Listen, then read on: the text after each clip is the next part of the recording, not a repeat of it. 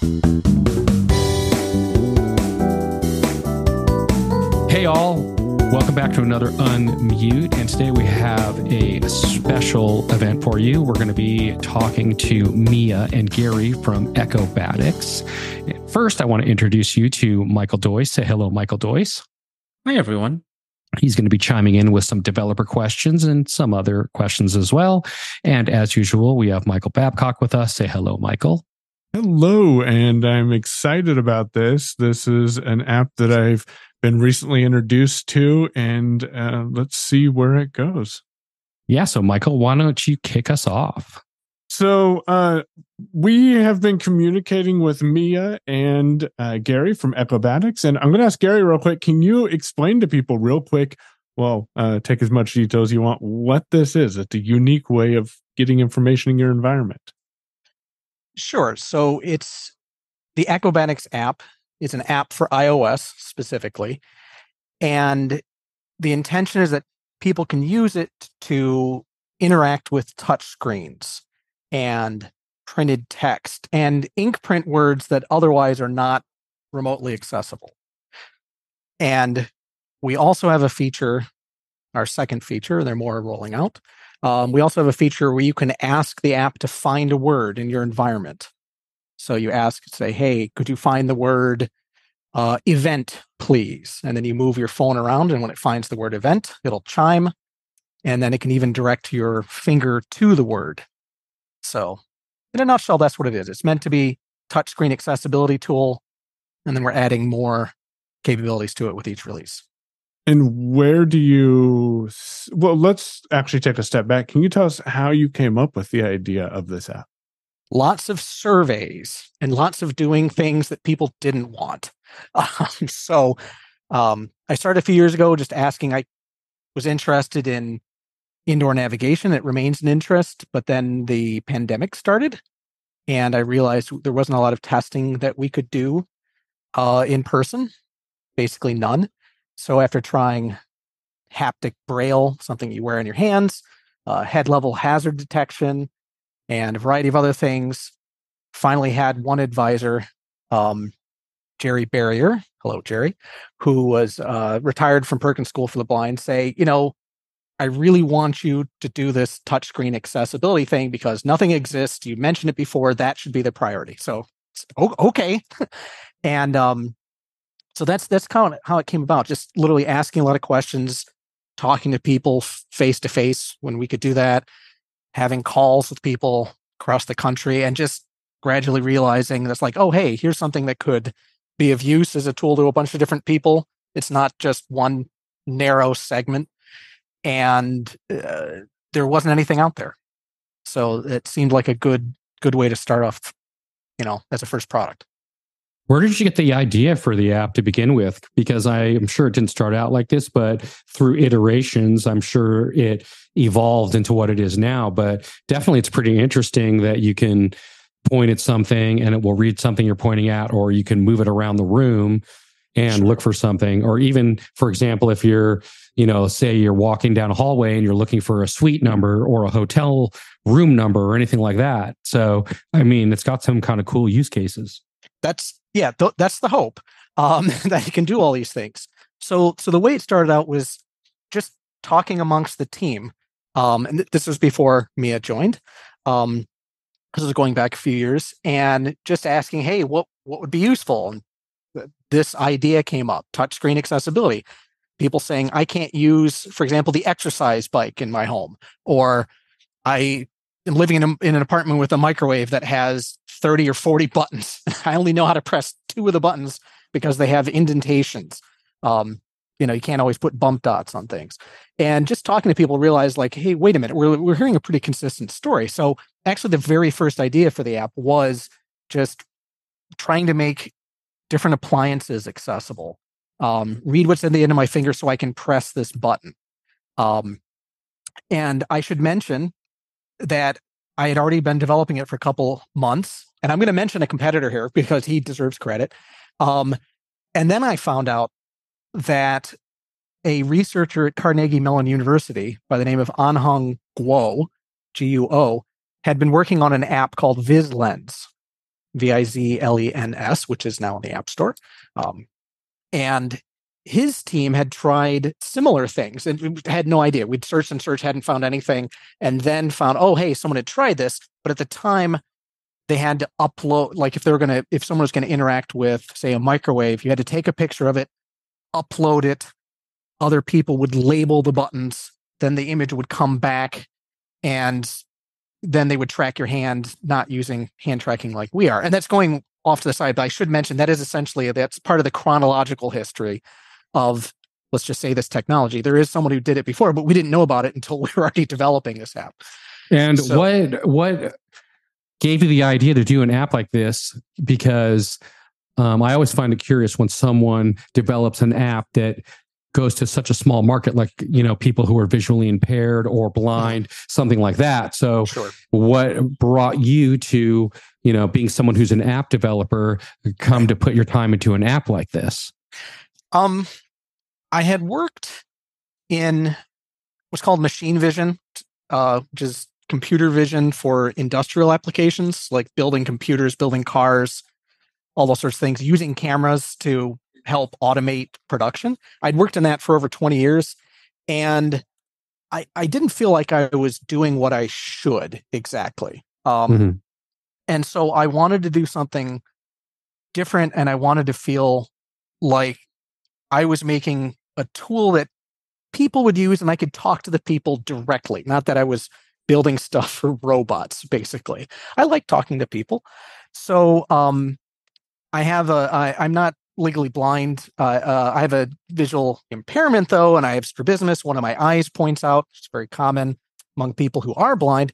And I grew up in a town that had the second oldest school for guide dogs. So Rochester, Michigan. So there are all these different pieces, sort of my background. And I just put it together one day. I said, hey, wait a minute.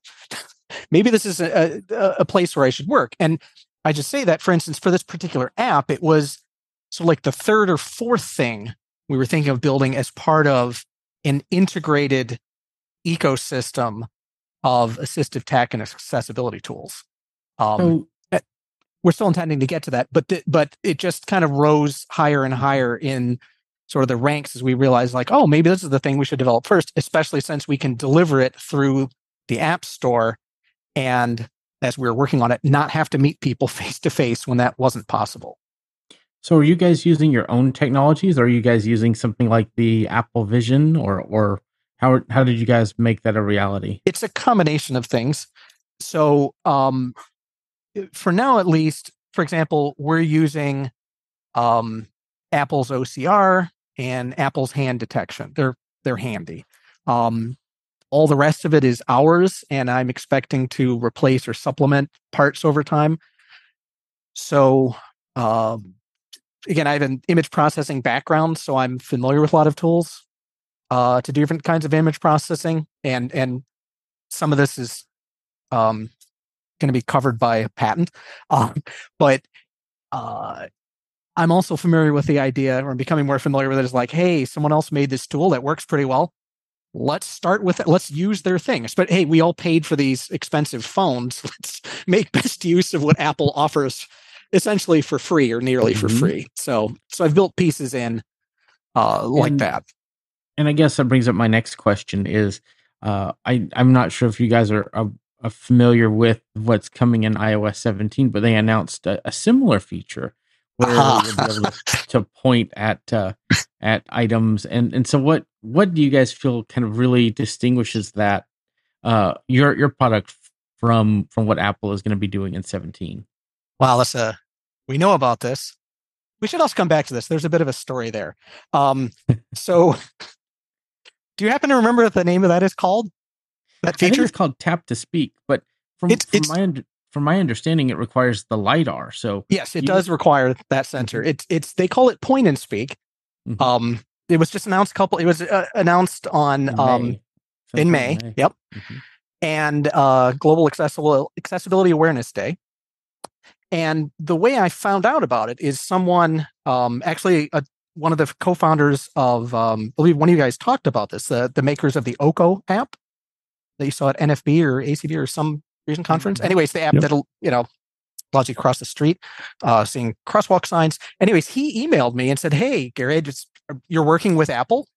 Because he knew about the app.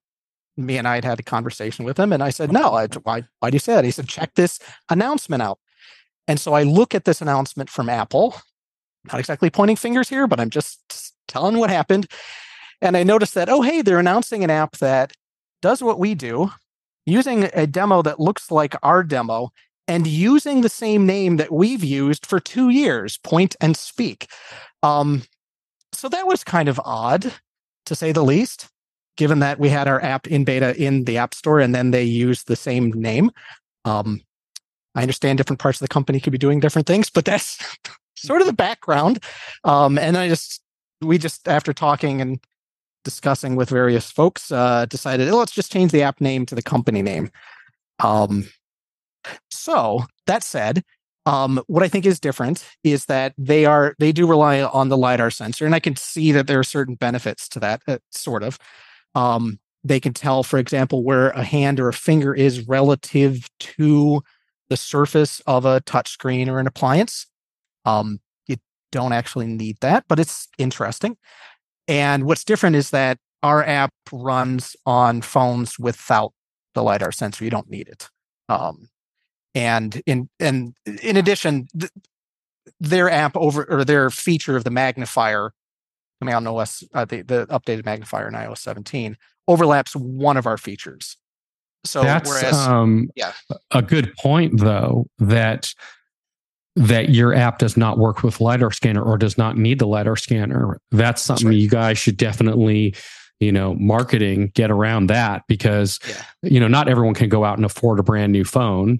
And, some people have phones that don't have LiDAR scanners, but could make use of this technology. So thank you. Yeah, no, it's a good point. And I would argue you don't need the LiDAR scanner. It doesn't actually add much. And in fact, it could introduce some problems. One of which is that, okay, so they're now going to give you instructions, I assume. We'll find out how it works. Move your hand. They know where your finger is. So, your finger is 3 inches away, 2 inches away, 1 inch away. Okay. Does anyone want to hear that?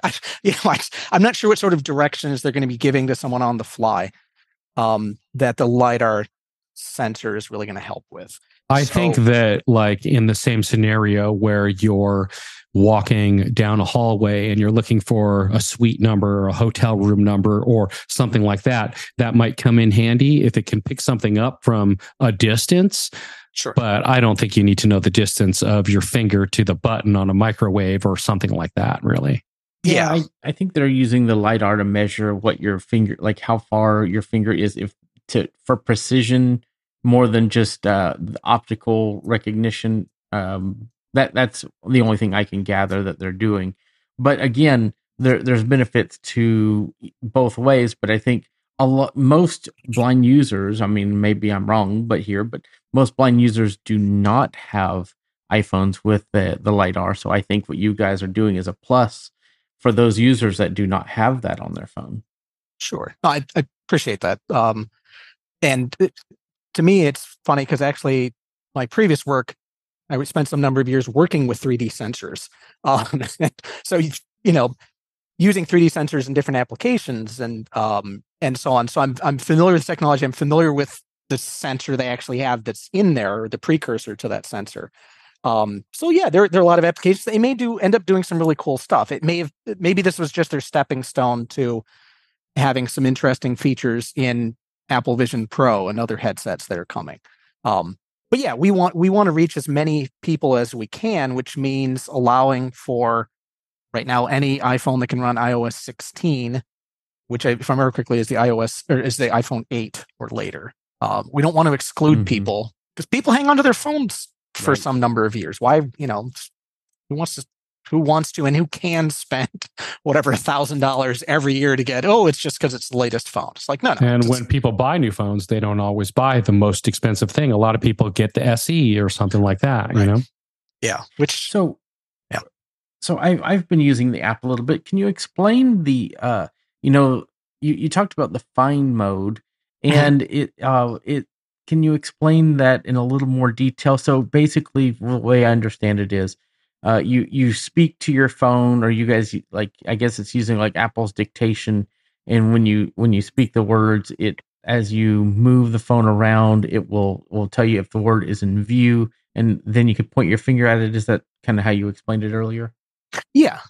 So when you switch over to find mode, it prompts you to ask it to find a word. Mm-hmm.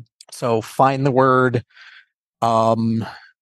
character, please. I'm just picking random words. Find the word Marty, please. And we had the word please. One, because it's nice. Why not be nice to your phone? But also because that's a way of quickly wrapping up the recording. What it's doing. It's recording your voice. It's recording what you're saying, and it knows. Oh, when I hit the please word, I know. Oh, the command is there. And now I'm going to extract the word that the person's interested in. And so then, yes, it immediately starts. It switches over to this mode where it's scanning constantly, looking for that word amidst whatever words may be in front of it. And right now we're not trying to distinguish between words that appear that are printed on a piece of paper, words that appear on, I don't know, a washing machine or a billboard or anything like that. We're just looking for the word. We're assuming it's just, again, it's a tool. A person figure out what the context is, and then they decide, how to use it. The process is recording what you're looking for. Is the processing being done locally, or does it send it out to the internet somewhere? It calls home and then brings back the information. How's that work? It's on device. There are some. So you don't need internet. It'll work fine without being connected to any kind of internet. That's right. You should be able to switch it into airplane mode and try it. Okay, great. Yeah. So all the processing gets done on device. Yes. Now, there's one exception, because someone did report back to us, is like, oh no, it's trying to connect to a server. And I think we don't actually have an older phone like an iPhone 8, and we may get one just to test this. But when you get to the iPhone 8, I don't think the iPhone X, it may try to do the processing by connecting to some Apple server, and sending for the audio. Mm-hmm. Yeah. So or audio, excuse me. Yeah. So, and we haven't, I thought this was already enforced, but I think this may actually be a bug, that it's not being enforced to do all the processing on device, but we try to do all of the processing. This is decision made years ago. Is like one of the key ideas is that if someone's in a building somewhere and they lose their cell signal, they lose Wi-Fi, if they happen to be connected, may not be public Wi-Fi, that the app shouldn't be worthless, or whatever it is we're doing. Everything should work without a connection. We can take advantage of a connection. There may be some things, there are some features coming in the future that will take advantage of available connections, but we always want, at the very least, the core functionality, the most basic and frankly most useful functionality, to be available whether you have a connection or not. So there's a lot of stuff that's going on there. Right. Now that find function, is it just one word or is it multiple words? You can do multiple words. Okay. Yeah. There are limitations that if the words appear, if they all appear in a row. So if you've got ink print, like, I'm just looking over my bookshelves, programming language is on a book. So if you said programming language and those words appear in a row, then yeah, it'll find together. But if they were on two separate rows, then the way it's configured now, I don't believe it's going to find that. Yeah, it does. And would it store or where would it store the information once you have scanned, or does it not? It doesn't store it currently. This is all live processing on the fly. We're just now introducing features to store things, like, for instance, that I'm getting a little ahead of any announcement or anything. But if say you visited a kiosk somewhere, and you would use this kiosk, and you're like, hey, I'd like, it'd be great if this remembered kind of what I did last time, or what some of the features were, or what I did last time. Those are the sort of things that we plan to add in the near futures. So that, for instance, it's not having to relearn everything, or you're not having to rescan everything all the time. But that's a little vague. Long story short is we're adding, a connection to the cloud that's going to allow data to be uploaded so that in the future you're in the same location, or if you're doing the same sort of thing, there'll be some quote unquote memory of it. So currently it's for identifying if it doesn't have any OCR capabilities at this time. Oh, it does. It does have OCR, but it's just not OCR. Saving anything. Yeah, so it's OCR, hand detection, various other things, but it's not saving anything long term. You shut down the app, you ask it to find a new word, you scan for a different word. It's not saving anything. Gotcha.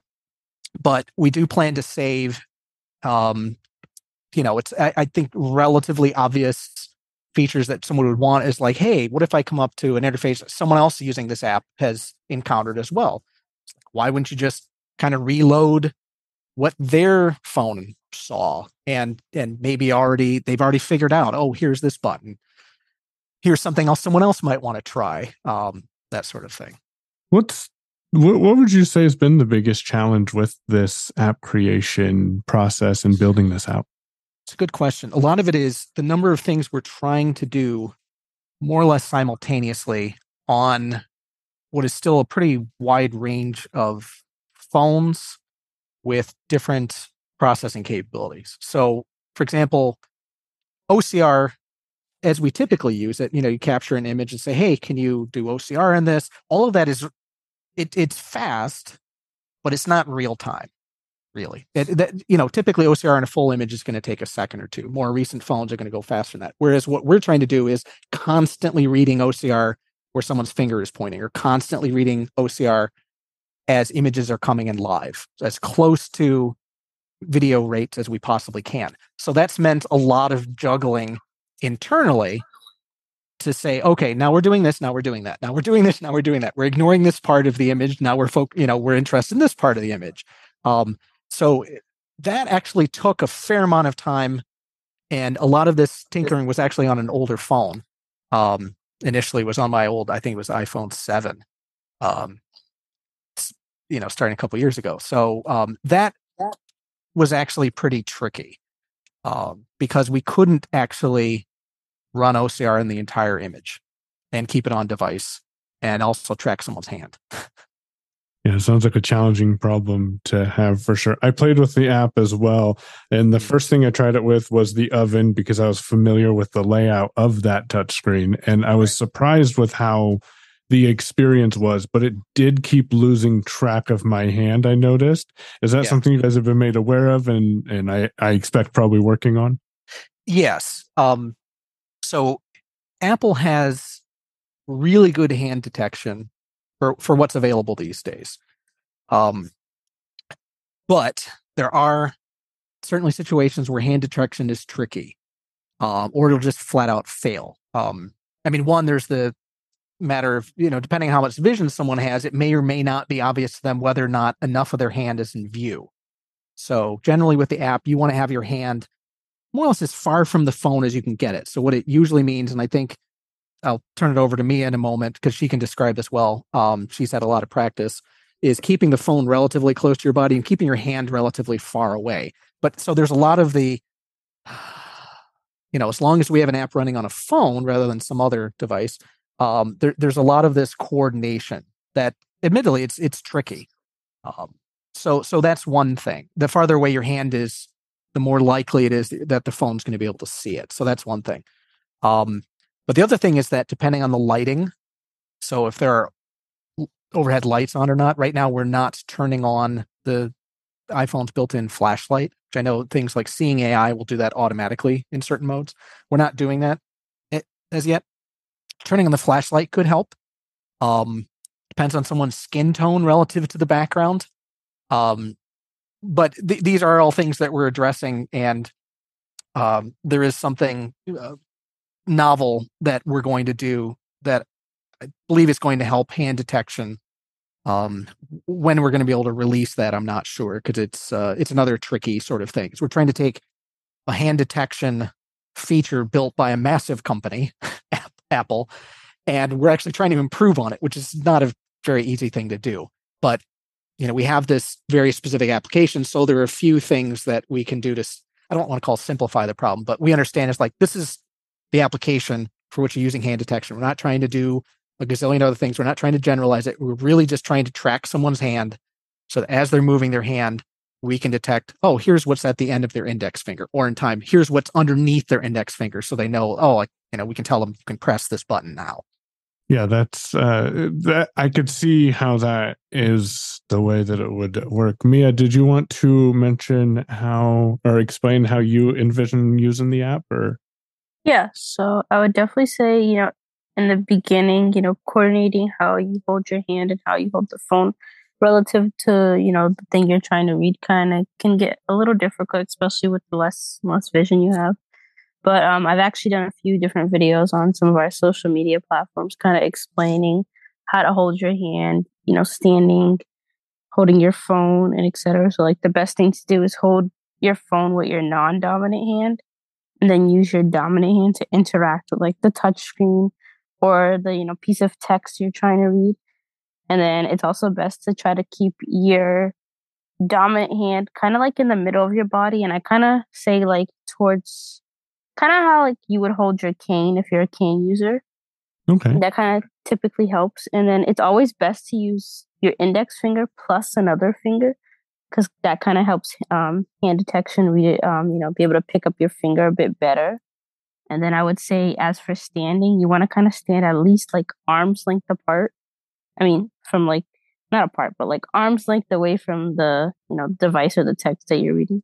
And those kind of always seem to be able to help people, as I was like helping people troubleshoot, helped people, interact with the app a lot better.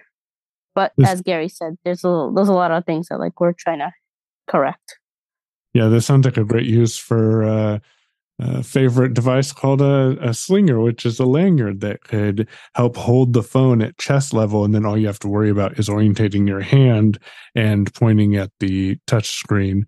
I'm super excited about what you guys have done. I've played with the app a little bit, and I think it's important for people to realize where the use case scenario is. It's not something to go read through your mail. At least I don't see it as something to go read through my mail, which is what a lot of people would see OCR apps and similar apps to be. But it is a great app to walk up to a machine that isn't accessible and point at something and be able to hopefully access that. Gary, you've hinted a lot on what you've got coming up in the future, and I imagine you can't talk much about that more, but I'm just curious if you have any suggestions or offers to the listeners about how they can provide you some feedback if they have it about the app after picking it up. Oh, certainly. So me and I discussed this in advance. One thing we'll say is, let's say the first 5 people, if they contact us, can get a promo code for the app to try it for free. And then we'd certainly, that way they can get the app, they can try it out, and they can provide us feedback. So after the first 5, sorry, you'll have to pay for it. But the one thing we do ask is if people are listening to the podcast, not that I think it's necessarily a problem, but we ask that they mention something specifically we said during the podcast, so that we know they listened to the podcast. And it's specifically, hey, when was the company founded? Mia, you want to answer that one for our listeners? It was founded on Groundhog Day 2020, so February 2nd, 2020. That's a rough time to found a company. Congratulations. Thank you. And it was at the time, everything looked good. It was like, oh, hey, it's a fun date. If you write it out, it's a palindromic 02/02/2020. I was like, oh, that's funny. And then 2 months later, the world changed. But yes, if someone mentions Groundhog Day, then we'll happily send the promo code to the first 5 people. So that's one way they can try the app. And I don't know, someone can also just email us and try to make the case. But we'd really love to know that people are listening to your podcast and they're listening to the whole thing. And that way we know it's like, oh, hey, yeah, we'd be happy to share the app with you for free. And to clarify, if someone already owns the app, because I know a few people who own the app and they have feedback to provide to you, what's the best way for people to do that? They can certainly, if they'd like, they can post a review in the App Store. I should mention that if someone does get a promo code, this is just one of Apple's legal things, is if you get the app via promo code, you can't actually put a review in the App Store. And I'm not sure where that is. That's just the way it is. But if someone already has the app, one, they can just email us. So they can go to our website, echobatix.com. That's ECHOBATIX.com. So that's echo, as in to hear an echo, bat, as in the flappy animal, IX, echobatix.com. And we have a contact page, or they can reach out to Mia, MIA, at echobatix.com, or me, Gary, GARY, at echobatix.com. Those are all different ways they can get back to us. And if someone's already purchased the app and they want to share it with someone else, or they think someone else should try it, but that person is on the fence, they can send us an email and we'd be happy to strike a deal with them so that their friend, their loved one, colleague, whatever, can get the app as well. I was going to say, I'd also like to jump in and say you can always reach out to us. We're on multiple social media platforms, including TikTok, Facebook, Twitter, Instagram, YouTube, and LinkedIn. So you can always just send us a message on there with your feedback or any questions. And it's all at Echobatix, ECHOBATIX. And just so everybody knows, the price, if you're going to pay for it, I believe is $10 one-time fee. Is that correct? That's correct. Yes. So it's only $10, everyone. So go pick it up. It's not too much. It's one time. It's not a subscription. So give it a whirl. And I have one last question on that, and then we'll wrap it up. And we appreciate you guys joining us. It is a one-time $10 cost. And as we all know, there is an ongoing cost of development. Is there a subscription plan in the future you can talk about? Or how do you guys plan to maintain it with a one-time cost? Because you have seen all these apps go to subscriptions. Yes, that is the plan, in fact. So if someone purchases the app now or in the future, number one, they're going to have undue influence on where the app goes because they're going to be part of the early group telling us like, hey, I want this feature. If, a few people, even sometimes half a dozen people said, hey, I like this feature, we're most likely going to develop it at this early stage. But yes, we are going to be switching to a subscription model. And that was actually our original plan. Apple's announcement back in May caused us to scramble to get the app out. We didn't want to seem, even though we had the functionality first, we didn't want to make it look, frankly, like we were following after them and copying. So we got the app out. And the quick way to do that was to release it as a paid app. So, but anyone who's paid for the app will in the future be able to transition over to the subscription app. We'll also have other ways. We'll have ways of trying out the app, which right now you really can't do other than, for example, getting a promo code. So we are going to switch over and we're going to make sure this makes sense. We're switching to a subscription model because then it allows us to continue to develop. We have a very long roadmap, a lot of cool features planned, and that will allow us to continue development. So it's not you buy it once and that's it. We're going to be coming out with features for some time to come. Well, perfect. I appreciate you guys joining. Michael D., do you have any additional questions before we wrap it up? Nope. That's I've asked questions I had earlier, and it sounds like you guys have a fantastic product. I'm excited to see what you guys add in the future. Thank you so much. Marty, do you have anything you want to add, or feel free to wrap it up? And again, we appreciate Mia and Gary for joining us. Yeah, thank you guys so much. We really appreciate you coming on and telling us all about your app. We definitely want to keep in touch, and you got to keep us posted on moving forward, what you got going on, any news updates, new features, any of that stuff. And again, thanks so much to Gary and Mia from Echobatix. We appreciate it so much. And we'll see you guys next time. All right. Thanks, you. guys.